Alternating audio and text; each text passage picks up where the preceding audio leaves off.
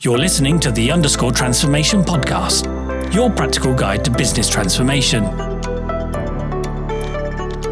Welcome to episode 4 of the Underscore Transformation Podcast. My name's Jason West. And my name's Joe Ailes. And together we're the founders of Underscore. Now, transformation initiatives require changes to processes, people, and systems. And if the wholesale replacement of systems is in scope, it can be all too easy to become overly focused on the tech, especially if you're running a procurement process to select Tier 1 cloud ERP or HCM technology. So that's systems like Oracle Cloud ERP, SAP S/4HANA, SuccessFactors, and Workday. These are really big, complex systems that cost millions and have a really profound impact on how your business operates. So it's easy to become fixated on technology requirements and really forget about the people and the process aspects of transformation as you're scoping out your program. So with the pressure to select the right technology partner, how do you ensure you don't become fixated on the technology? What's the best way to approach that, Joe? Good question, Jason. I think really the organization needs to sort of understand its capability requirements in the absolute broadest sense. So do we have the right people with the right skills, with the right capabilities? Are our processes right?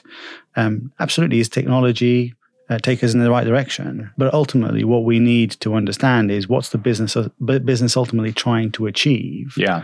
And are our people, processes, and tools aligned to achieve that? Yes, and I think there's a piece when you look at the people, it's not just their competencies, their skills, how they're structured. It's what's the culture we want to have in the future, not just what we have today. So how is that going to change, and what's the requirement to change it? So it's very easy to become very fixated on just looking at technology requirements. But what's the best way to approach this kind of broad view of capability? So these people, process, and technology requirements. Yeah, actually, one of the techniques actually we have adopted with our clients in the projects we've worked on is one of the first things we need to do is understand what's the taxonomy that the organization is using to determine how it works across its sort of various functions. So how is the organization attempting to execute their P2P procurement to pay processes, order to cash processes, their hire to retire processes, and making sure actually in a global organization, is there commonality around that? So actually getting to the bottom of that sort of construct of the business and how the business operates, and then getting a bunch of people really involved in diagnosing whether the organization is delivering those effectively or not. Yes, yeah. So having that structure.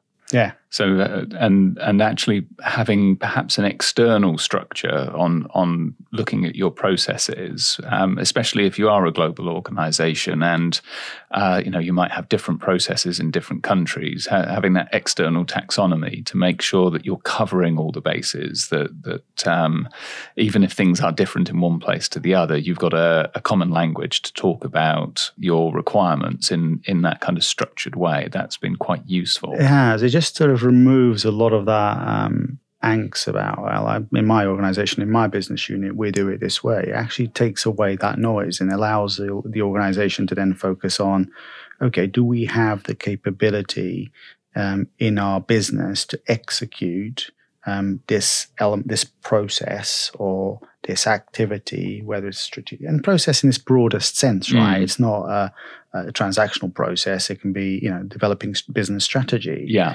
Having an external taxonomy actually removes a lot of the angst within the organization about, well, my business works better this way because I use these common processes or systems. So I think having something external just takes away a lot of that noise and allows the business to sort of really focus on the key capabilities. Yeah, absolutely. And you touched on it there, and we've spoken about it in previous episodes, and I have a feeling we're probably going to speak about it again, is the importance of getting a broad sweep of people in to talk to them about these requirements. So not just the people that work in the function that you're looking to transform, but members of other functions, perhaps. So if you're transforming HR, get finance people in the room, get IT people, sales, operations, program management, Absolutely. retail, whatever. Getting those different views. You need a real broad perspective, because actually businesses are executed by business activities executed by multifunctional teams always.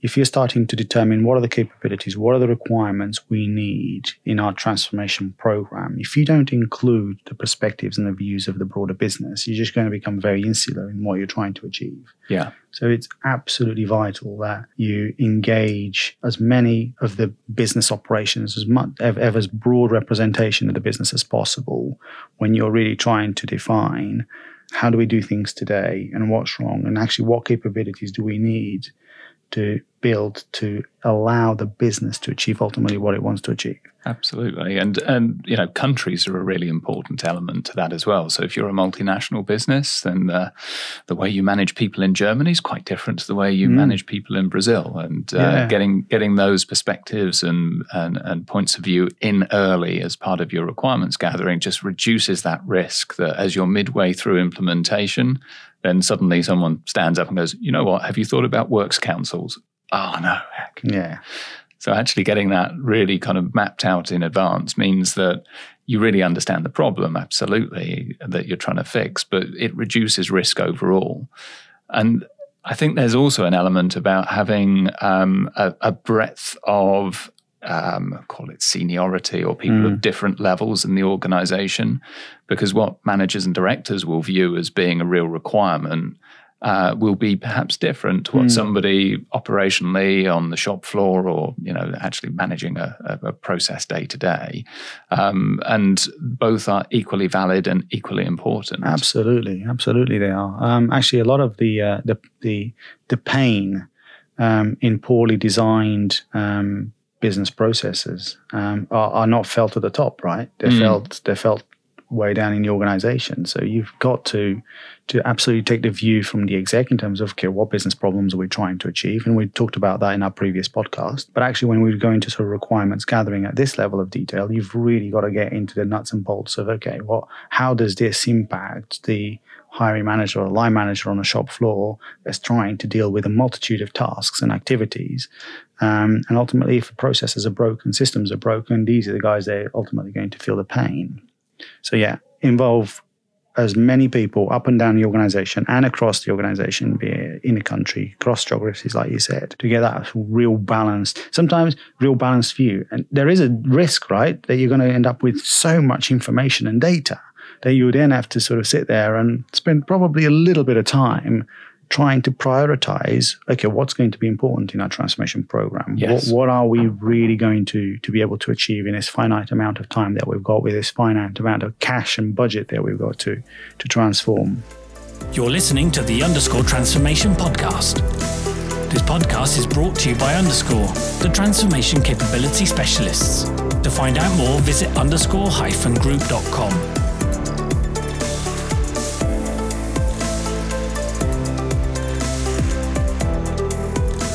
And I think that's a really good point, because you actually want to go really broad. You want to have that problem. You want to have as many issues, requirements, you want the biggest possible set of data that you can, and then push it through a filtering. Yeah. And that filtering is really where your governance structure comes in. So, even right up front, before you've even thought about designing anything, making sure you've understood who your process owners are. So they're the people that are going to review these requirements, and they're going to make a set of decisions about what we actually take on, because not every requirement is valid. Yeah. Absolutely capture it, write it down, but then make a conscious decision right up front about, are we going to accept this into scope or not, and document it ideally. If you possibly can, because you're making real design decisions to a degree just by deciding what requirements you're going to accept in and out of scope. By the time you're making those decisions, you probably need to have thought through, well, what's our vision?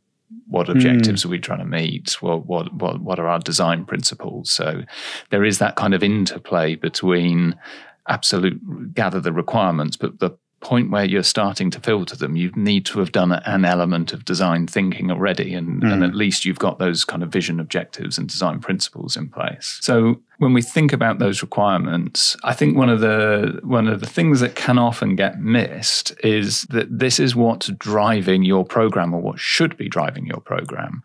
So the real needs of the business, the customer of your function is absolutely central to what it is you're trying to deliver. So linking the requirements with that clear line of sight through to the ultimate business benefits that you're going to deliver, that go into your business case, that you commit to the exec as you ask them for however 10, 20, 30 million pounds, dollars, yen, whatever. Probably not yen. Might not go very far. Whatever that amount of money is, that you've got those clear benefits that you can then track backwards to a requirement. It says, we're doing this thing, whatever this new system, process, change in people structure is going to be, for these reasons, because it's going to deliver this benefit. And that tracks all the way back to these workshops that we ran with this group of people that said, this is really important. And we pushed it through a governance process. They signed it off. The exec steerco signed it off. And that's why we're doing it. Absolutely. It brings clarity to what the program's trying to achieve. Yeah. It removes ambiguity. Yes. And actually, if you do this right, if you do the requirements capture right, if you describe what capabilities you're going to create or develop on the back of this transformation program, in projects, there's scope creep is a major problem in programs, because once you've got a transformation engine, a project team with a vehicle to design and deliver something, organizations are quite quick to sort of come in with, wouldn't it be great if we could also do this? Yes. Having this done well up front allows you to sort of structure your program in a way that says, no, this is what the program's trying to achieve. Any changes to that, which absolutely there'll be changes to that to what you set out to design. Ultimately there'll be changes along the way, but it just provides you that sort of structure, documented decisions about what am I going to do. Yeah. And then if you come in halfway through the program with some new thinking, because the business will evolve, these projects are sometimes 2 years, last 2 years, yes, and the world changes a lot in that time. And naturally things change. So it just gives you that bit of structure, documented decisions, etc., about this is what we said we were going to do. By all means, we could do X, Y, and Z, but are we going to compromise anything that we said we were going to do? Yeah. It is really, really key. And again, we've noticed organizations not paying enough attention to this and fall foul of it. So anyone listening to this should really sort of take note of and about how important it is to have this group of people help you define what solutions you need to develop in your transformation project. Absolutely. And your requirements are alive. They evolve over time, and that's fine. Yeah. But they have to be documented, and you have to control what you're taking in and out of scope, and really document those decisions as you move your scope around. And we've seen that a lot in certain organizations that kind of use the word agility or agile to basically mean, well, we're just not going to write anything down. Yes, it's not what it's meant to. It's not what its purpose. Not really how it's meant to work, and tends to become a bit of a problem when you get to testing. The other thing that we've seen, and some watch outs for the program sponsors out there, is where you have one organization or one team that are scoping out your program, and then you have another team running the implementation. And that's not unusual to see that. The capabilities that you need to implement a transformation aren't necessarily the same as you'll need to scope it out. The scoping is very much about understanding a problem, designing high-level solutions, building business cases, building coalitions. It's about selling a vision inside the organization. The implementation is very much delivering on that. It's making sure things happen in the right order and the program gets delivered on time, on budget, and the benefits get delivered. But there's fewer people in the market that have the capability to scope a program as there are to deliver them.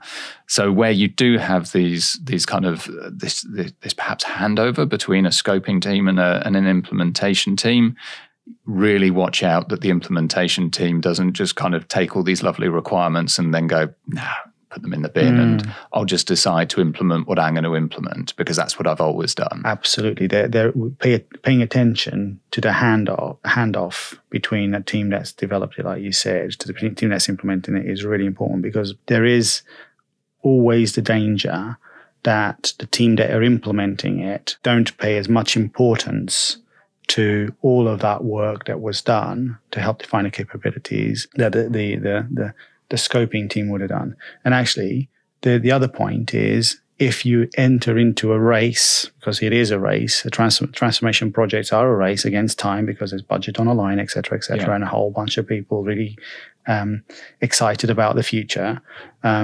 More often than not, organizations are faced with challenges around cost of the program and burn rate of the program, and start making decisions about taking things out of scope. Yes. That were fundamental requirement in terms of capability at the outset. So you end up with a situation where, well, let's take this piece out of scope, but actually you shouldn't take that out of scope. It was so fundamental to the business case decision for this investment. So sponsors really need to pay attention to the transition. The other thing that we also need to be mindful of, sponsors out there, is if a new sponsor joins, again, projects last over 2 years sometimes, long programs. And I think we've spoken about this in previous episodes as well. A new sponsor comes in, a new CFO, a new CHRO joins the organization. Don't just take for granted in terms of what it is that we're trying to deliver today. Actually go back to see what was the absolute original requirement to see and do the alignment piece. Are we delivering what we said we were going to deliver before my time? Yeah. So make sure that you do that reconciliation, because ultimately you end up with delivering a transformation program. The last thing you want to do is rock up to the organization and say, hey, ta-da, there's a transformation program that I've executed. Yeah. And the people that were involved in the very beginning of the project turning around to you and said, okay, this is all well and good, but it's not doing what we had set out to do at the very beginning. Yes, yeah. So where a transformation program could easily have 600-700, over 1,000 capability requirements that it's managing as part of its scope, because that's changes to systems, people, policy, process, policy, work instructions, right down to that level. How detailed do you think a program sponsor needs to get into that list of hundreds of requirements? I mean, the sponsors will hate me for saying this, but no, they don't have to get into the depths of it, but they have to have a real clear view as to what is this transformation going to actually deliver? Yeah. What are the products that we're going to get out of this transformation? Out of this transformation, we're going to come up with a set of new hire-to-retire processes. Our target operating model is going to change. We are going to implement a new bit of kit, new bit of technology that will allow the organization to do more self-service activity. There's going to be more. We're going to digitalize our processes a lot more. We are going to change policy A, B, and C. We are going to change the culture of the organization by doing X, Y, and Z. So they have to be very, very clear about these are the products, these are the outcomes we are going to get from all of this capability stuff that we're going to have to deliver. Yeah, absolutely. So if we think about kind of key messages and takeaways, it's engage the business. Ask for advice, input, help from as broadly as possible. Absolutely. Write it down. Yes, capture, consolidate your requirements, Make a set of decisions about which ones you're going to bring in and out of scope. Are you going to accept them all? Which ones are you going to bring in? Actually use those requirements as a live, living, breathing document to manage the direction and scope of your overall change. Really don't rush into solution design. actually understand what you're trying to change first before you get to designing stuff. Use your requirements as you test. So does this thing meet the requirements that we captured? And then ultimately measure it during your benefits realization. And if you do have different teams involved in scoping and implementation, make sure the implementation team fully get to grips with the absolute detail of the requirements, and they commit to delivering against those. And as a sponsor, you need to get into some of this detail. Yeah. Not all of it, but you need to be across it. And you've got to absolutely trust your team that you put onto this program, that they're going to be across the detail and they're going to deliver what they say they're going to deliver. Yeah. And one final point as a watch out. Don't defend what you do today. When you have these workshops, if you have any individuals making comments or criticizing the way things are working, don't defend it.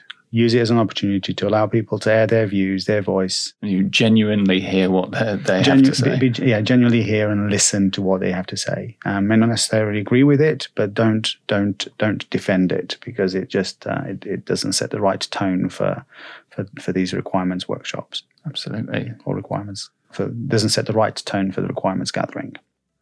So next week, we look at how you prepare for change during the scoping phase, and the fact that actually you need to do work on preparing to change as part of the scoping phase. So we hope that you found this episode useful, and we'd love to hear your feedback.